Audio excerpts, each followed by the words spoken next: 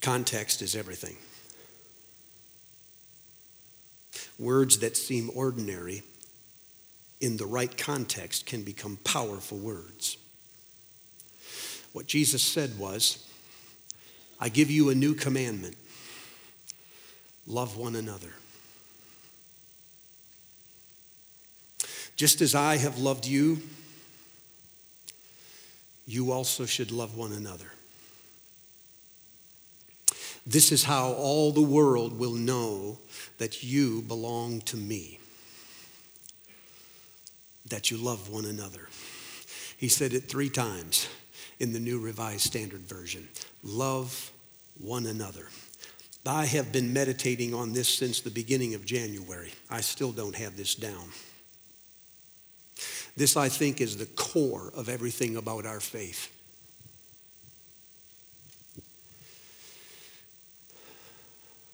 Words mean something, but then when you put them in the right context, they explode. So I want to talk for a moment about what these words say, and then I want to drop them in the context of John chapter 13, and you'll see them just explode. What Jesus said is that he was giving us a new command, that we should love one another. This is not new. This is as old as Leviticus chapter 19, where we are told to love our neighbor. And we are even told who our neighbor is.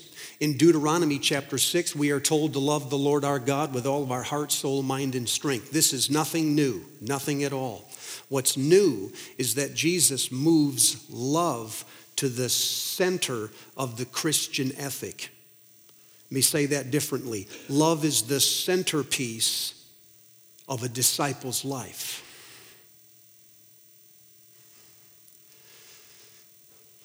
Jesus said, if you love well, you've done everything in the law and in the prophets.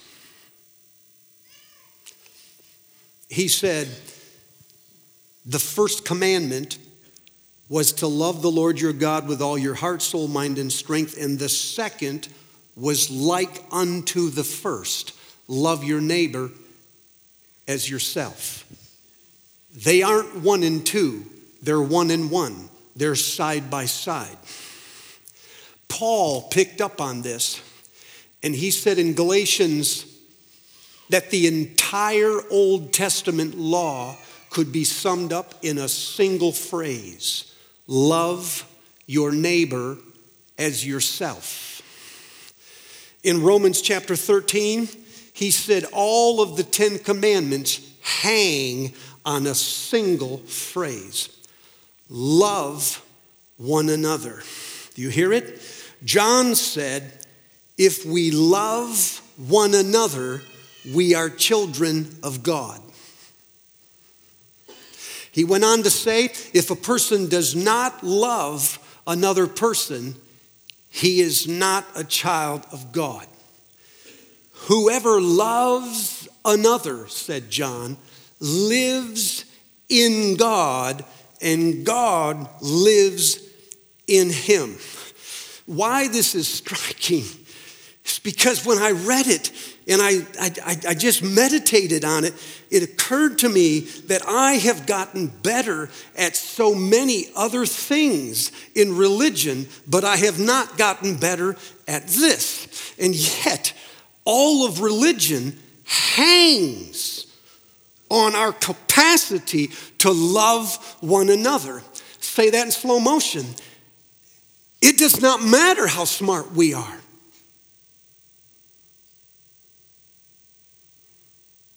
It doesn't matter how many books we read. Tozer said, I desire to see the effect of them. I want to hear the titles.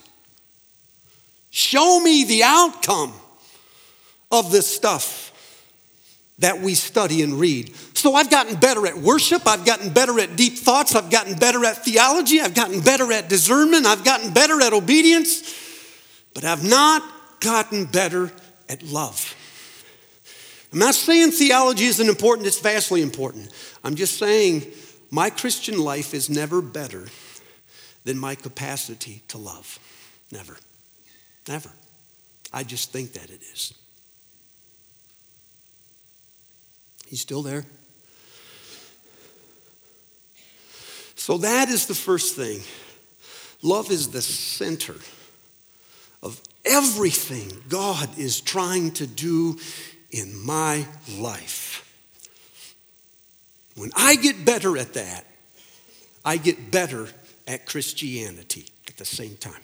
Second is that this is not just any ordinary love.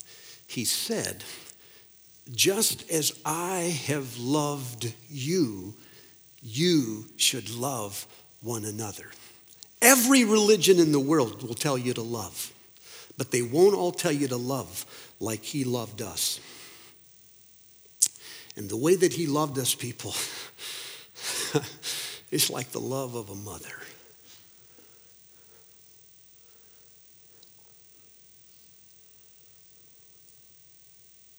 She loves you just because you showed up one day. That's it. You didn't do anything. You just were. She loved you not because you thought she thought you were going to be something. No, you're going to be something because she loved you. She didn't recognize value in you. You had none. She created it when she loved you.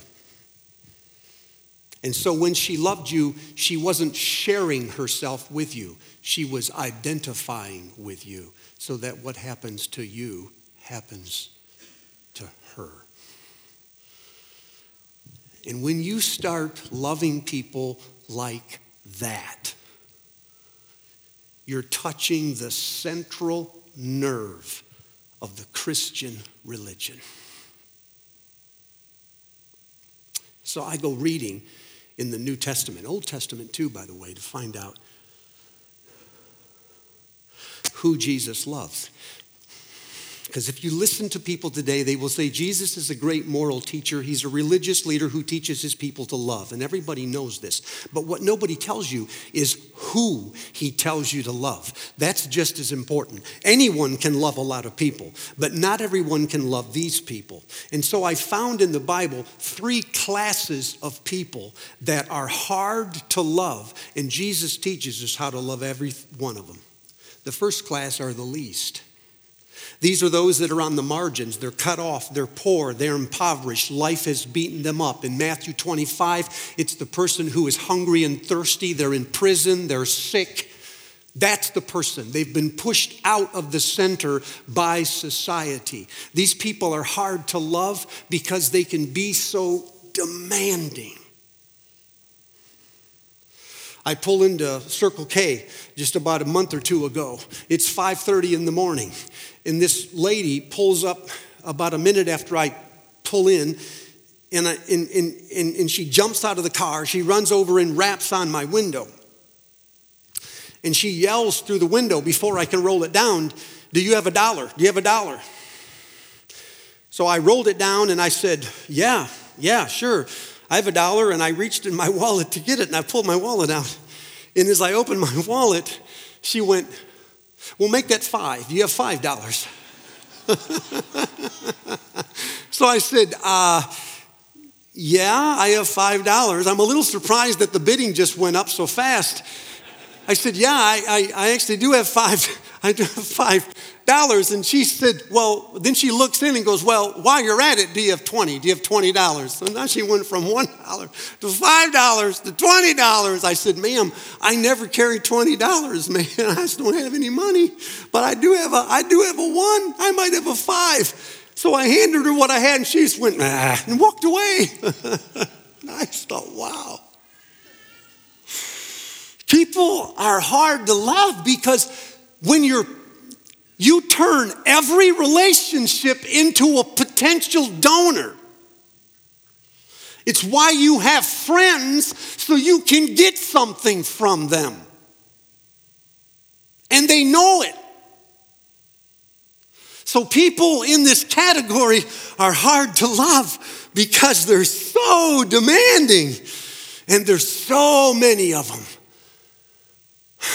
And Jesus says, this is how people will know that you belong to me, when you can love even them. And remember, Steve, love is patient. Love is kind. Love is not rude. It is not boastful. It is not proud. It does not delight in a scandal or in evil. It rejoices when the truth wins out. Steve, remember, love always trusts, always hopes, always perseveres. And if you grew up in church like I did, you're at this point in the message, say, I know that, I know that. You do not know that. You know the words. You know the words. Dude, I know the words. But I am not good enough at that. The second person that is hard to love is the alien. It's the person who's not like you.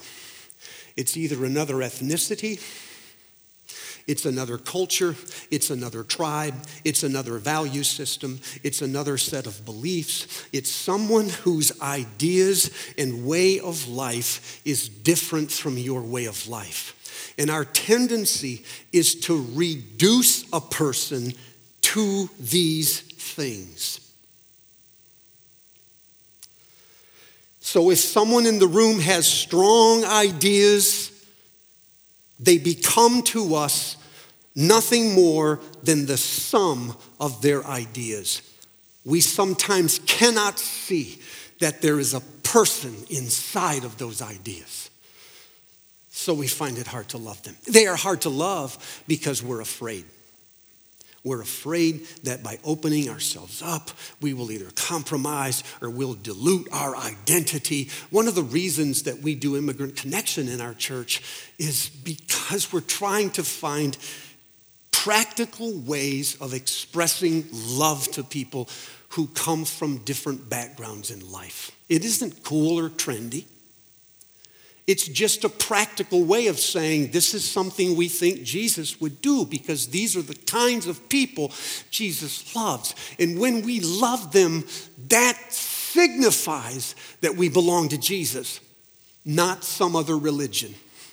The third, and I think the hardest person to love. I really think these appear almost in steps. It's pretty easy to love those who are least. It's almost popular today in America because we're so high on compassion. So that one we got down. But the second one, loving people not like us, it's taking us a while, but we're getting better at that. But at the top of this thing is the third category, which are adversaries. These are people that are opposed to us, people that don't like us, people that attack us, they disappoint us, they hurt us, sabotage us, deceive us, take cuts in line. Which leads us to the context. The context in which Jesus said these words. In John chapter 13, the story begins when Jesus takes off his robe and he puts the towel around his arm, and he gets down and he starts to wash the feet of all 12 disciples. He says to us, do you know what I am doing for you? And we say, yeah, you're washing my feet. No. Do you know what I am showing you? Another kind of love. It is a love that stoops, that disrobes itself of authority. It empowers someone who is less than oneself. It acts a slave to someone who should be the slave. Do you know what I am doing for you? When the meal is over, or when the washing is over, Jesus then begins to serve them a meal. If we have the story right, they are seated, not really seated, leaning. John uses the word reclining. Some believe there was something of a triclinium, it was called. These were low to the ground, sofa-like fixtures in which a person could lean on their left elbow and reach with their hand and eat with their right hand. So they're seated around three sides of the table, we think, and Jesus is somewhere near the center. If the disciples are sitting in the way that early custom believed, they sat according to proximity or closeness to Jesus. That is to say, the ones who were closest to him were the ones who knew him the most, were the ones he was closest to. So seating at the table was a big deal. It wasn't eating at Hodgson or Baldwin. There was an order to this. So in Luke chapter 22, while they're sitting at the table, the disciples start an argument about which one of them is the greatest. It becomes an argument at the table because it becomes pretty obvious all at once who the most important people are. Why him? Why is he there? Why am I not there? You can hear the bantering going on. Wherever John is seated, the one that Jesus loves, he calls himself, he must be close enough so that when he whispers something to Jesus, he leans against him, because that's what the text says. When John leaned back into Jesus, he then asked him the question, Lord, who is it? So wherever John is seated, he's in pretty close proximity. Wherever Judas is seated, he is close enough to Jesus so that when he dips the bread, he can reach him. Because the text says he dipped the bread and then he reached over and handed the bread to Judas.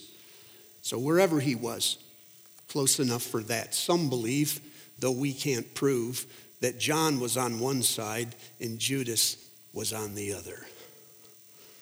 Now, ain't that just the way it is? Wherever your friends are, your enemies are also.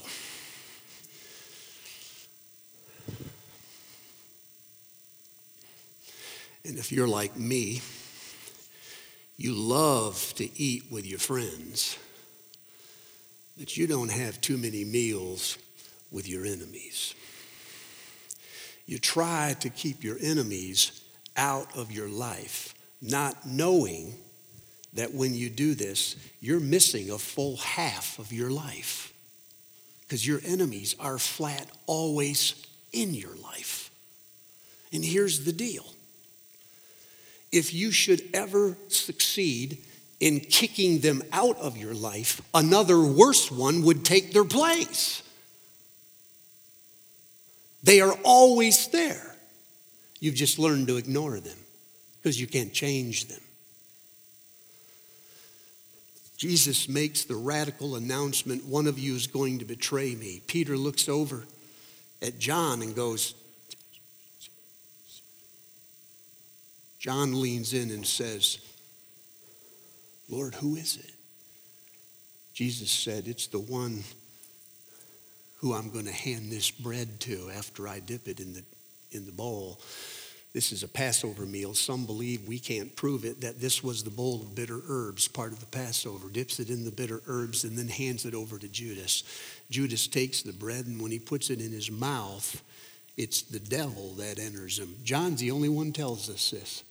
When he took the bread, the devil entered into him, and he stood up and he scampered off.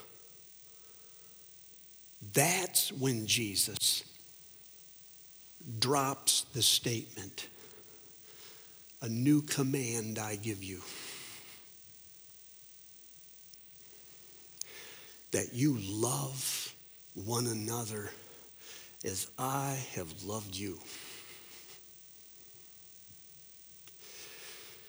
This is how all of those other religions in the world will know that you are peculiar. It is not by your theology. It is not by your belief system. It's not what you can prove. It's by your love.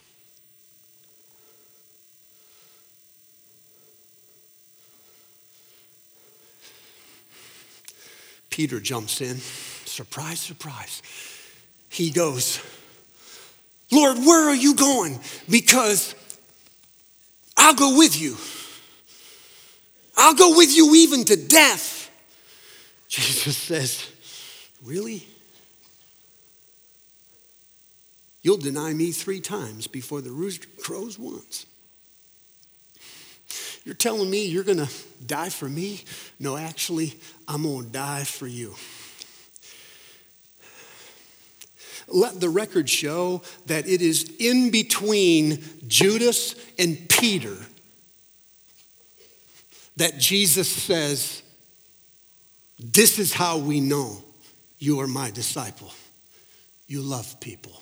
See, it's easy to say that in Sunday school, and it's easy to say it in sermons. But it is hard to say it when a betrayer is on one side and someone who hurts you is on the other side. That is where it is hard. That's where you distinguish the power of our religion. Nothing in the world teaches us how to do this. Nothing. So we might just want to start by saying, Lord, I do not know how to do this. Every song I listen to, every movie I watch, every post on Facebook, every leader in Washington models another kind of power. It's a power that says when someone opposes you, you beat them. That's how you establish peace. You beat them, and they know never to mess with you again. And then Jesus stands up and says, no, here is a better way. Love them.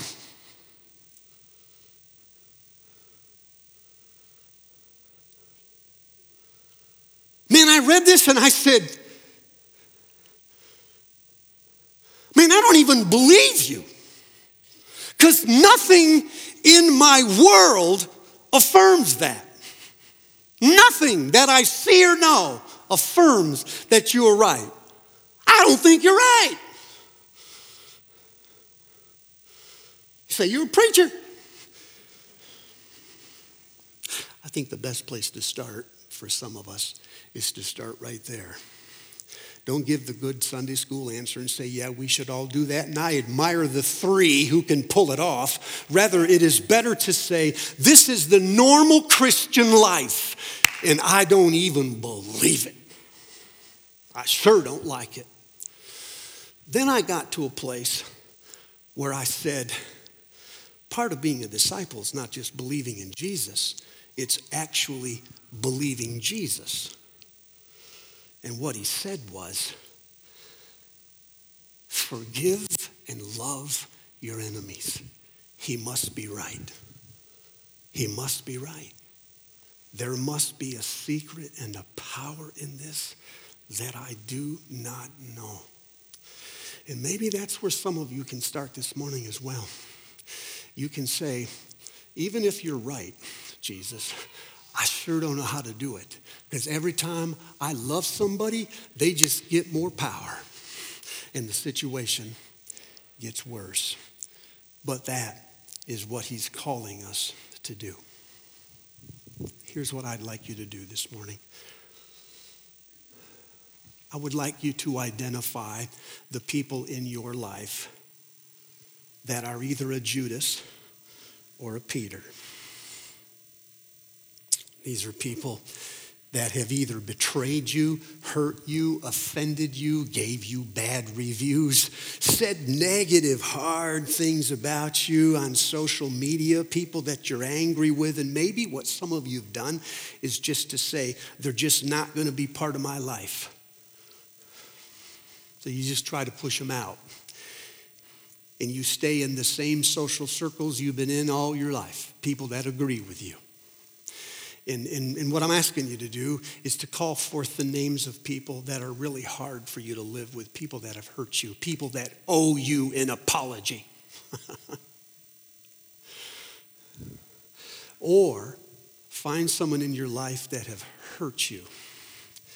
If Judas is malicious, Peter's just weak. He's not there when I needed him to be. He doesn't know who his friends are. I'm disappointed. Everywhere I go, he's with me, and now he doesn't know who I am. Really? Is there someone in your life that fits that role? Can you find them? Now would you bow your heads? In a moment, we're going to pray a prayer of confession. And when we pray it, we're going to mean it. We're going to say it with the names of these people in the foreground of our minds. What I'm calling you to do this morning is to love as Jesus loved. You say, what does that mean? Love is patient and it's kind. It's not boastful or loud or arrogant. It doesn't put people down. It hardly notices when others do it wrong. It always protects them. It hopes for them. It trusts them. And it always perseveres. So I'm asking you to move toward that person, not away from them. I'm asking you to pray for them, not against them. I'm asking you to serve them, wash their feet, empower them, and not to resist them. Take a moment, call them forward, and begin to pray, Jesus, teach me how to love this person.